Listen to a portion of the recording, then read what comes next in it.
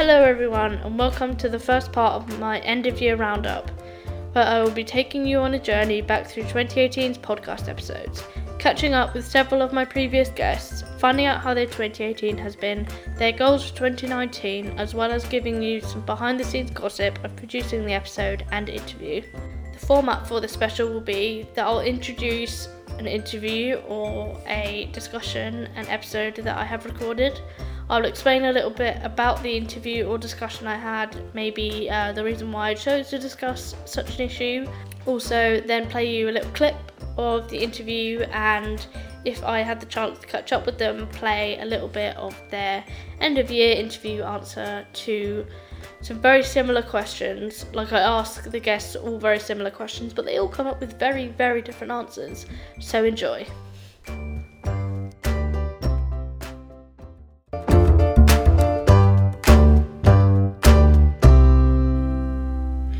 In the premiere episode of Amy Talks, I interviewed a dietitian and fitness coach all about something that concerns us in January, dieting.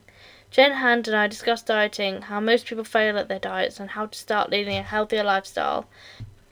Let's listen to the clip where she explains this. A lot of people at this time of year kind of think, oh, it's the new year, maybe I'll change things up. Are they always destined to fail, or? You know, I think sometimes the new year comes, we get really motivated, we get really inspired, and we often make really unrealistic goals. So something lofty, and I'm going to change, my diet and how I feel about my body, and just cut out this and do that. And I think it really sets us up for failure, because it's not about starting over. It's about finding ways to shift your habits, to look deeper into why you're doing something, so that it shifts from a space of love and compassion and kindness, as opposed to that criticism and that harshness and that rigid way we often approach dieting as a means for change. So this is a great time of year to look at what we're doing, because there is a sense of newness, and so many other people are doing resolutions, so we should too. But I think it's a great time to look at what we're doing, but not necessarily make these outlandish goals and shoulds and musts, because that often sets us up for failure. Sadly, she wasn't available for a follow-up interview, but I've got a bit of a secret. In the first interview, I accidentally cut her off from our conversation, but there is a reason for that. Someone called me during the interview, and it was really important. So I'm very sorry for the abrupt ending to the chat in that episode.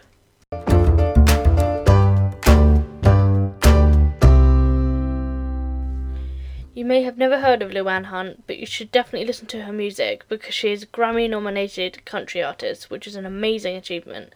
I interviewed her about this amazing accolade and more, including how the essence of country music is storytelling. She also revealed that her cover of a Patsy Cline Christmas song has become really popular, and if you didn't listen to the original episode, here's a clip. I kind of have an interesting background, because a lot of people, when they have singing talent, it's apparent when they're really young. But for me, I just never showed any signs of being able to follow that path successfully.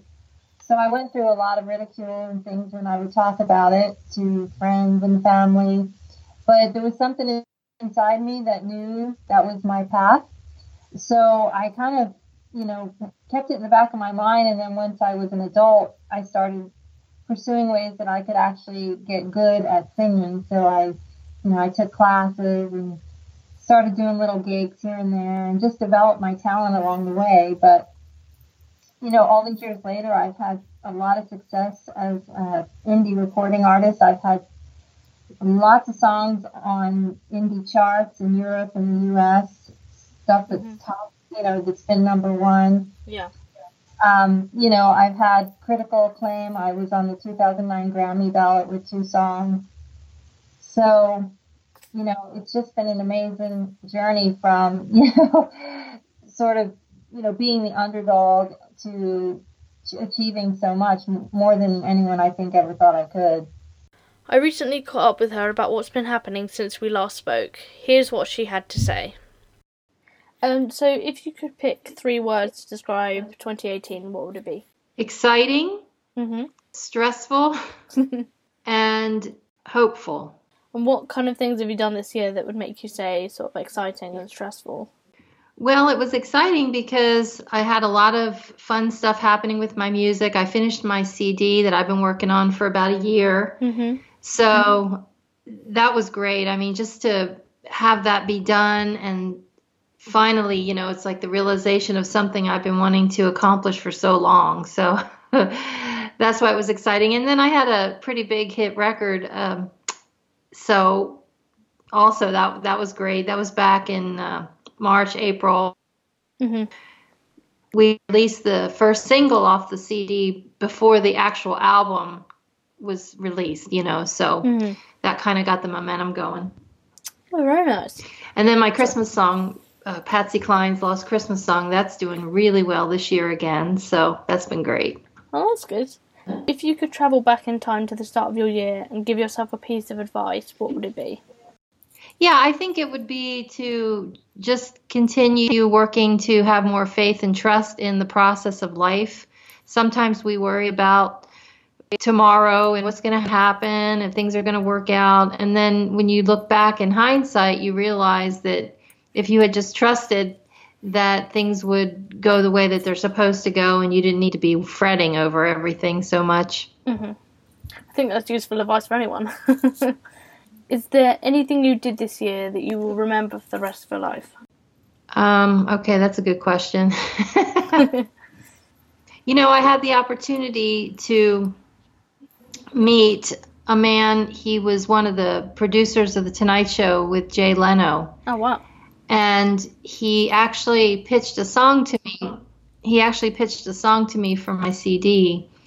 And it's a great song. And the process of recording that was very, very magical. So I think that, I'll never forget how all that came about and being in the studio and the song just coming alive, you know, the way that it did. What was the biggest challenge this year, do you think? The biggest challenge? Well, in the last 18 months, we've had 8 people in our family die, including both of my parents and my husband's parents. Thank you. And my cousin's little boys died last Christmas in a fire. And, you know, like I said, there's been a lot of death. So I think this year, the biggest challenge was just trying to, you know, deal with the grief of that. You know, when you have so many deaths like we did, it's almost impossible to grieve. You don't know where to start. You know what I'm saying? You're just so in shock. So, you know, it's really been challenging to come to terms with all the death and to allow myself to just let those feelings out, you know, and I'm still trying to do that. And I felt like because I held a lot of it in that, you know, sometimes I just didn't feel physically well because of that. So, you know, it's just been a challenge to, you know how they say, you know, you just have to kind of cry it out, and I haven't been able to really do that. So, you know, that's definitely been my biggest challenge this year. That's dreadful. Give my love to your family. Thank you. So, have you developed any new skills this year? Well, I've been doing a lot of video editing and audio editing, and it's not necessarily a brand new skill, but I've done so much of it this year that, you know, I'm learning a lot more about it than I knew before. So, is there anything new coming out in 2019 that you want to tell us about? I'm going to be pondering a new project, you know, music project, but I'm not exactly sure what that's going to be at the moment. I have a few ideas in mind, and I've been writing my memoirs. So I'm hoping to continue down that path with that, and by the time 2020 rolls around, having it near completion. And then I had recorded just a demo album a few years ago. It's sort of a retrospective on my childhood, and I want to finish that album, you know, do the full production and everything, and sort of release it at the same time that I release my memoir. So I think 2019 is just going to be, you know, a lot of just getting things prepared for 2020 and beyond in that way. Sounds like some cool projects coming out. And my final question is, what's on your Christmas list, if you have anything? There's nothing material really that I want or need necessarily. And I just, because of what I've been through with my family and everything, I've my cousins who lost the children. I mean, I've been hoping for them most of all that there'll be some type of supernatural healing through this holiday season for them, and that they can. I mean, they're never going to be right again, obviously, but that somehow they find that this Christmas that they find meaning in all the tragedy that they haven't been able to find before. Because, if you can find meaning in something like that, it does help with the healing process.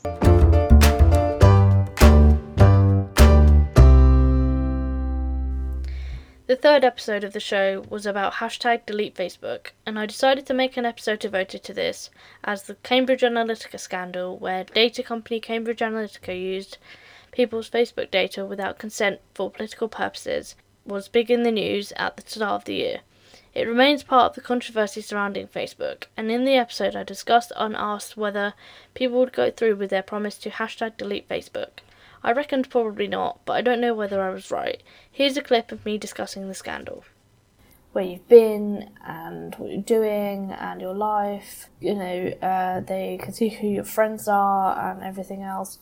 In social media in general, times are changing, Facebook and social media sites in general, and lots of people, I think, now after this, are going to be wising up to the changes and what of theirs is going to be being used by these sites. So a lot more people are going to read the terms and conditions and possibly delete their accounts if they think that the site is being too invasive on their life.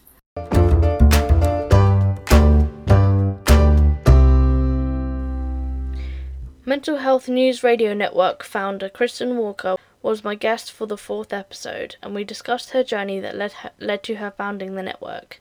Yes. So, where did you start, and why was behavioral health important to you? Well, it's interesting because I've been volunteering in mental health and behavioral health for 20 years, and I did have many clients. I had a database programming company, and we had a lot of clients who were in the mental health field, but I didn't necessarily know what they did, I wasn't really in the field, but I was in it as a volunteer, constantly working with a therapy dog, visiting patients that were in mental hospitals, and working with the Special Olympics, and just in general, working in the field, but always on my volunteer time. So it was really nice about 5 years ago to get out of the corporate world and move my business focus into the mental health field. Much like Luann, I spoke with Kristen recently to ask her about how her year has been and what she's got coming up in 2019. If you could pick 3 words to describe 2018, what would they be? Let's see. Amazing, exhausting, and exciting. Why is that? Well, we added a bunch of different things to try and figure out what the heck we're doing with our network. And some of them were epic failures. And we learned a lot from those. It's always good to face plant, especially, when you're a public person. But we learned from those, and then we sort of figured out, okay, well, let's do this instead. This is a better way. It costs less money. It's better for the guest or the co-host or whatever. So it's all a part of tweaking. We learned a lot about just not being afraid to make a mistake, because who cares? Nobody's really paying attention to it as much as you are anyway. So if you could travel back in time to the start of the year and give yourself a piece of advice, what would it be? Chillax. It's all going to be okay. I think that's a good piece of advice for people in general, for everyone. What is your biggest regret this year, if you have any? My biggest regret, I don't have any. No? Mm-mm. Okay, no. Fair enough. What song have you listened to this year that you would say defined the year for you? So is there one that you always associate with 2018, or something you did in 2018, or anything like that? Oh my gosh. Let's see. I'd say Keith Urban's The Fighter. Really? Mm-hmm. Nice. what was the funniest moment of your year? One that kind of still makes it hard not to burst out laughing when you think about it. Okay. I was on a live news program, which is downloaded or listened to in 42 million households. Mm-hmm. And I'm a regular now, which is great. And we were just talking about depression that can happen when there's a time change. And we just went through our time change here. And the whole time I was talking about how we lose an hour of sleep because I'm the expert. And then I realized a week later that we actually gained an hour of sleep. And and they didn't say anything on the program because the host was confused. You know, a lot of people get confused by this. But about a week later, I was having dinner with friends and I realized, because they said, oh, yeah, it's so great, though, that we at least gain an hour of sleep. And I just started laughing because I realized what I had done. Yeah. And they never said anything. They said a bunch of people typed in and said, you better tell her she's going to miss her shows because she thinks it's blah, blah, blah. They had a bunch of that, but nobody said, oh, she's an idiot. And what it made me think was 10 years ago, I would have been mortified, like immediately mortified, and had to talk myself off a ledge for that. But today I just laugh and go, oh, well, sometimes I make stupid mistakes, whatever. Yeah. So what's been your biggest challenge this year? Balance between my infectious passion for what I do and my personal life. Yeah. So work-life balance. Yeah. Yeah. Have you developed any new skills? Yeah, I've developed a really great skill at nurturing talent, getting people to a space where they make a really good host of a show, develop their personality on air, and really guide them on the process of being a podcaster or a webcaster, that kind of thing. So that's something I didn't know that I would be good at, and now I have like 10 co-hosts, and I'm like, well, I guess I'm pretty good at that. So. Very nice. If someone wrote a book about your life in 2018, what genre would it be? Would it be a comedy, a love story, a drama, or something else? Oh my gosh. Probably it would be a drama, because a drama can encompass comedy and everything else, because there's just all those elements are there. So it would be listed under drama with multiple subcategories. Is there anything you want to achieve in 2019? Or is there anything you want to tell us about or announce or anything like that? Yeah, we're going to start doing events in 2019. Nice. Like May is we're looking at May as a possible date, since May is Mental Health Awareness Month. So we're looking at doing events on a regular basis where we have 30 experts record a 20-minute video on different facet of mental health. It's not a commercial. It's literally like, here are helpful tips. And they come to whoever subscribes to it can pay like a ridiculously low fee. And most of it we're donating anyway, but they'll get access to all the videos. It's not one of those things where you buy it and, oh, tomorrow now pay for the next one. We're literally like, here's a teeny little fee, and then you get access to the whole thing. And so that, that month they'll get emails every day with the release of the new video for that month, and then they'll always have access to those videos forever. Oh, very nice. So my last question is kind of a light-hearted one. What's on your Christmas list? Have you thought about it yet? Sleep. Yeah, so it's on mine as well. Yeah, time with my horse. Like, that's my personal time. Time learning how to play the guitar, because that's my personal time too. And then more sleep. Okay.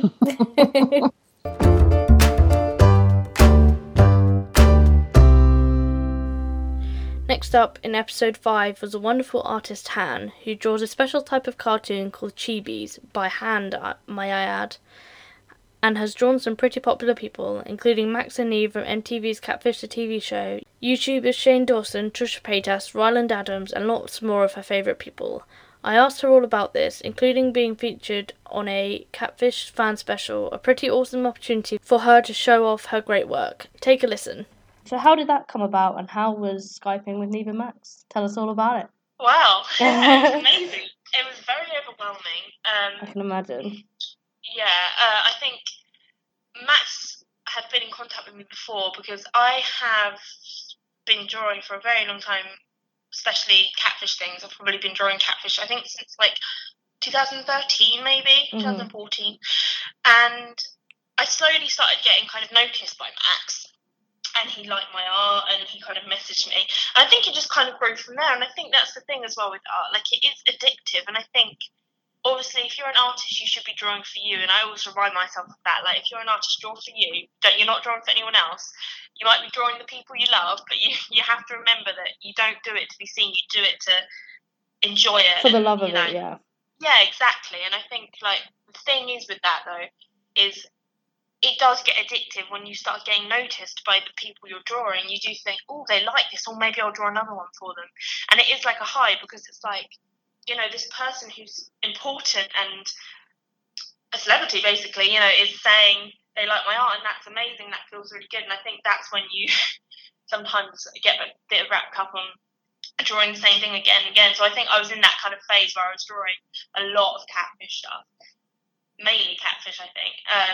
And I kind of just became friends with Max through that, and met him a few times in London. Obviously, we went to the premiere of his movie. And I think, we just kind of struck up what I would say is like a friendship. Like, it was really cool because he's kind of the kind of person who really appreciates art, and I think he just really liked it, and through that we kind of became friends, which was cool.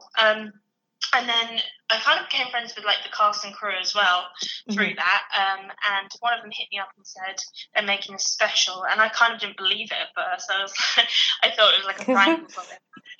Yeah, and it kind of got better and better, really, because it started off, we want to include your art. So I thought, okay, cool. So they're going to put like a few pieces up on the screen, and that'll be cool. And then it came back, we want you to Skype with Max and Neve. And I was like, this is insane. Like, what is happening? But obviously it happened. I remember being really nervous, and I watch it back now and I cringe so much because, like, God. I don't want to, I think the thing is to remember, like, I was so nervous that, like, I wasn't being me, and that wasn't me being fake. It was just that I was so unbelievably nervous. I understand that, yeah. Exactly, that I couldn't, like, because I'd always talked to Max before and stuff, and if it was just him, obviously, I'd feel a bit probably more at ease. But obviously, Neve was there, and I'd never talked to Neve, and I'd never been on, like, a televised thing. And I think the thing is, when you're talking and you know it's going to be aired, you're so being careful about what you say, and I think obviously they're going to edit it anyway. But yeah, the thing I remember the most is, like, we had like a 45-minute conversation, and it ended up being like 5-10 minutes. And, like, I remember there being a few, like, funny moments, and I remember thinking, I hope they put them in, but they just didn't. What are the funny moments? Can you spill some secrets? Some gossip. Well, Neve was saying how we intended to meet him in London, actually, I remember that. We obviously missed him, and I made a whole joke about, like, I'm really sorry I stood you up, Neve, and we had like a bit of banter, but they didn't put that in. I thought, like, I think they wanted me to come across quite, I mean, I might be wrong, but I think they probably wanted me to come across quite, like, you know, not fangirly, but yeah, absolutely. But I've never really been that person that was, like, really fangirly in the sense that I'd be, like, crying or, like, devoted, and so, like, I wanted to come off, like, cool, and I think it didn't really work. But I just remember being so overwhelmed, and it was an amazing experience and stuff, and I'm really glad I did it. But I do look back now, and I'm like, I can't watch that. It's so cringy. And also, they made me, usually, you know, when you're, like, filming anything or something, you always put your camera in, like, a nice downward angle to make you look perfect and skinny, and and I remember, like, the producer going through with me how he wanted the camera. Oh God! And I was like, oh man, this is not flattering. But I'm really glad I did it, and it's so cool to say that I was on it. And I've only probably watched it twice, I think. My friends and family have probably watched it 50,000 times. I've watched it twice, and I haven't actually put it on my new Instagram yet. I've put a picture of them holding my art, which is cool. But yeah, they said they were going to send some signed art to me, but they never did at the end. Maybe I'll have to hit them up and get that over, because that'd be cool. But, yeah, it was just a really cool experience, and I'm glad I did it. Yeah, but it was terrifying. It's entirely my fault that we didn't get an end-of-year interview arranged in time for publication. So instead, I'll play another great clip from the episode. Enjoy. With this kind of art that you do, so what made you interested in it and wanting to pursue it as a career? Well, I've always drawn from, like, very, very young, and I know, like, a lot of artists say that, but, like, I think it's kind of, I always believe that anyone can do art, but I think, like, it is kind of built into you in a way. Like, you either really, really want to do it, or it's just like a hobby. And I think for me, it's always been something that I, like, see myself doing forever. My dad was an artist for a lot of, like, many, many years, and it's just something I've always loved doing. And it's only kind of recently that I've kind of said to myself, like, why am I not doing this as a career? But, I mean, art is just so difficult to pursue. And it's one of those things you've just got to literally work and work and work and, like, put in so many hours that you don't get paid for, and obviously have, like, a 9-to-5 job as well. So, yeah, it's just something I've always wanted to do. But I think, like, now more than ever, I'm kind of really pushing myself to kind of hopefully make this a career.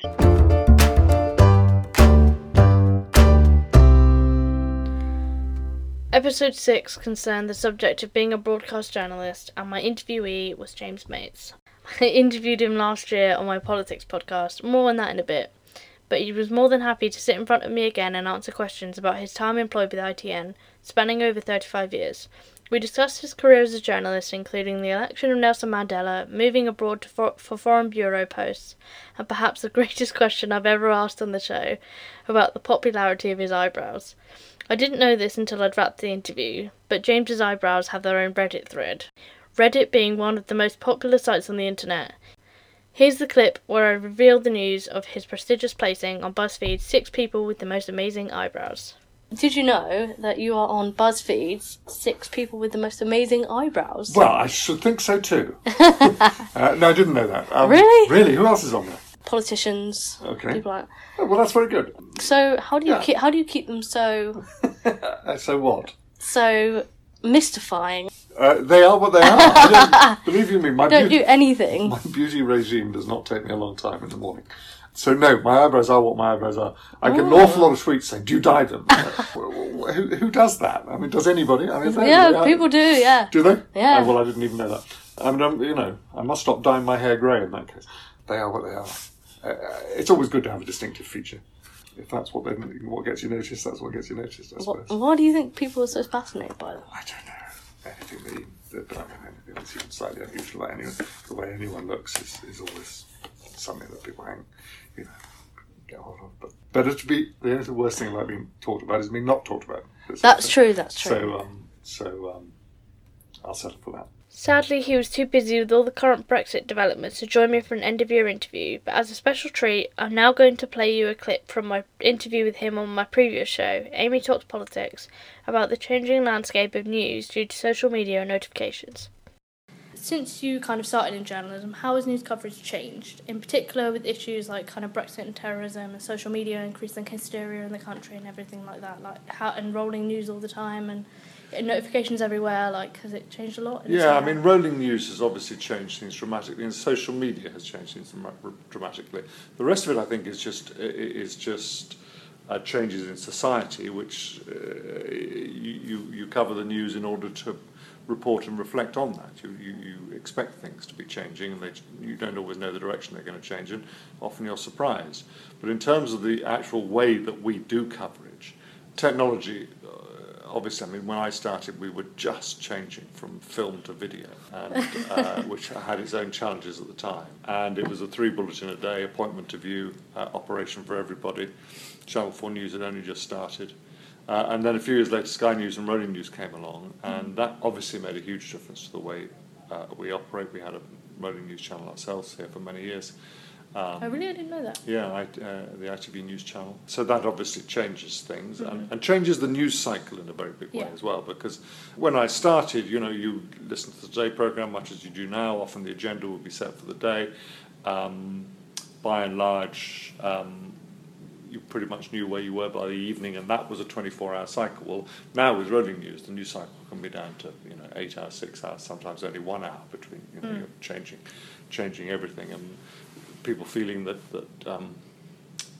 they've seen and know all the news already. And in many ways that's true. I mean, in the old days, you went to work at 9 o'clock and you may pick up an evening paper on your way home, but basically by the end of the day, you sort of sat down to watch the news at 6 or 10 or whenever to find out what had happened that day. Well, now everybody knows what's happened that day. And so what we're trying to do is something very different, to try and tell them, put a degree of context into what's happened and some level of explanation, and it's a very, we move way beyond, this and this happened, because you all know that. Yeah. And of course we also know that from social media, that even if people aren't reading newspapers and listening to the radio during the day, the first thing that pops up on social media is the latest news. Precisely, they're seeing it every time they look at their phone, and that again changes the nature of what we try and do.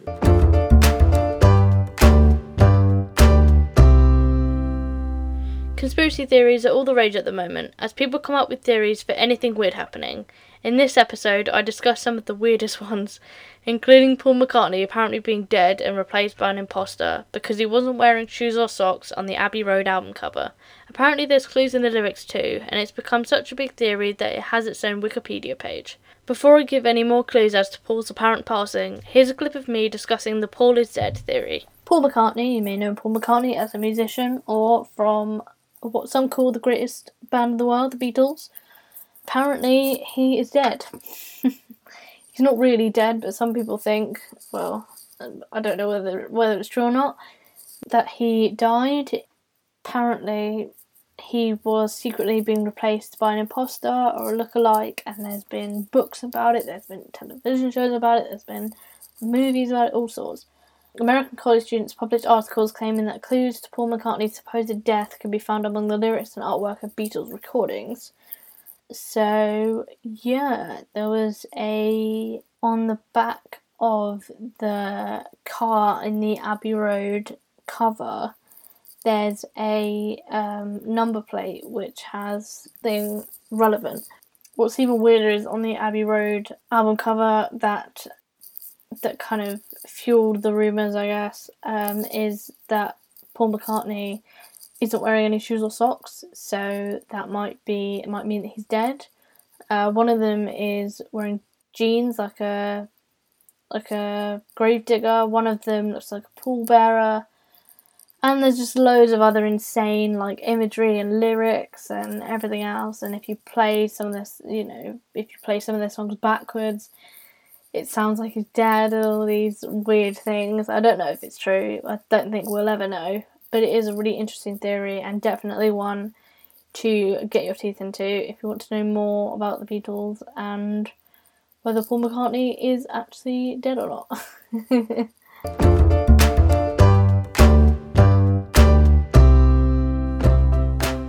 That's it for this episode. Thank you very much for listening to part 1 of the special, and I hope you have enjoyed catching up with guests and listening to snippets of my interviews throughout 2018.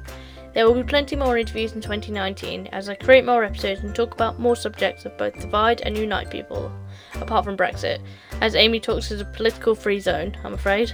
Thank you also to all my guests that have taken time out of their schedules to be interviewed. I really appreciate it. You're the people who made the show what it is this year.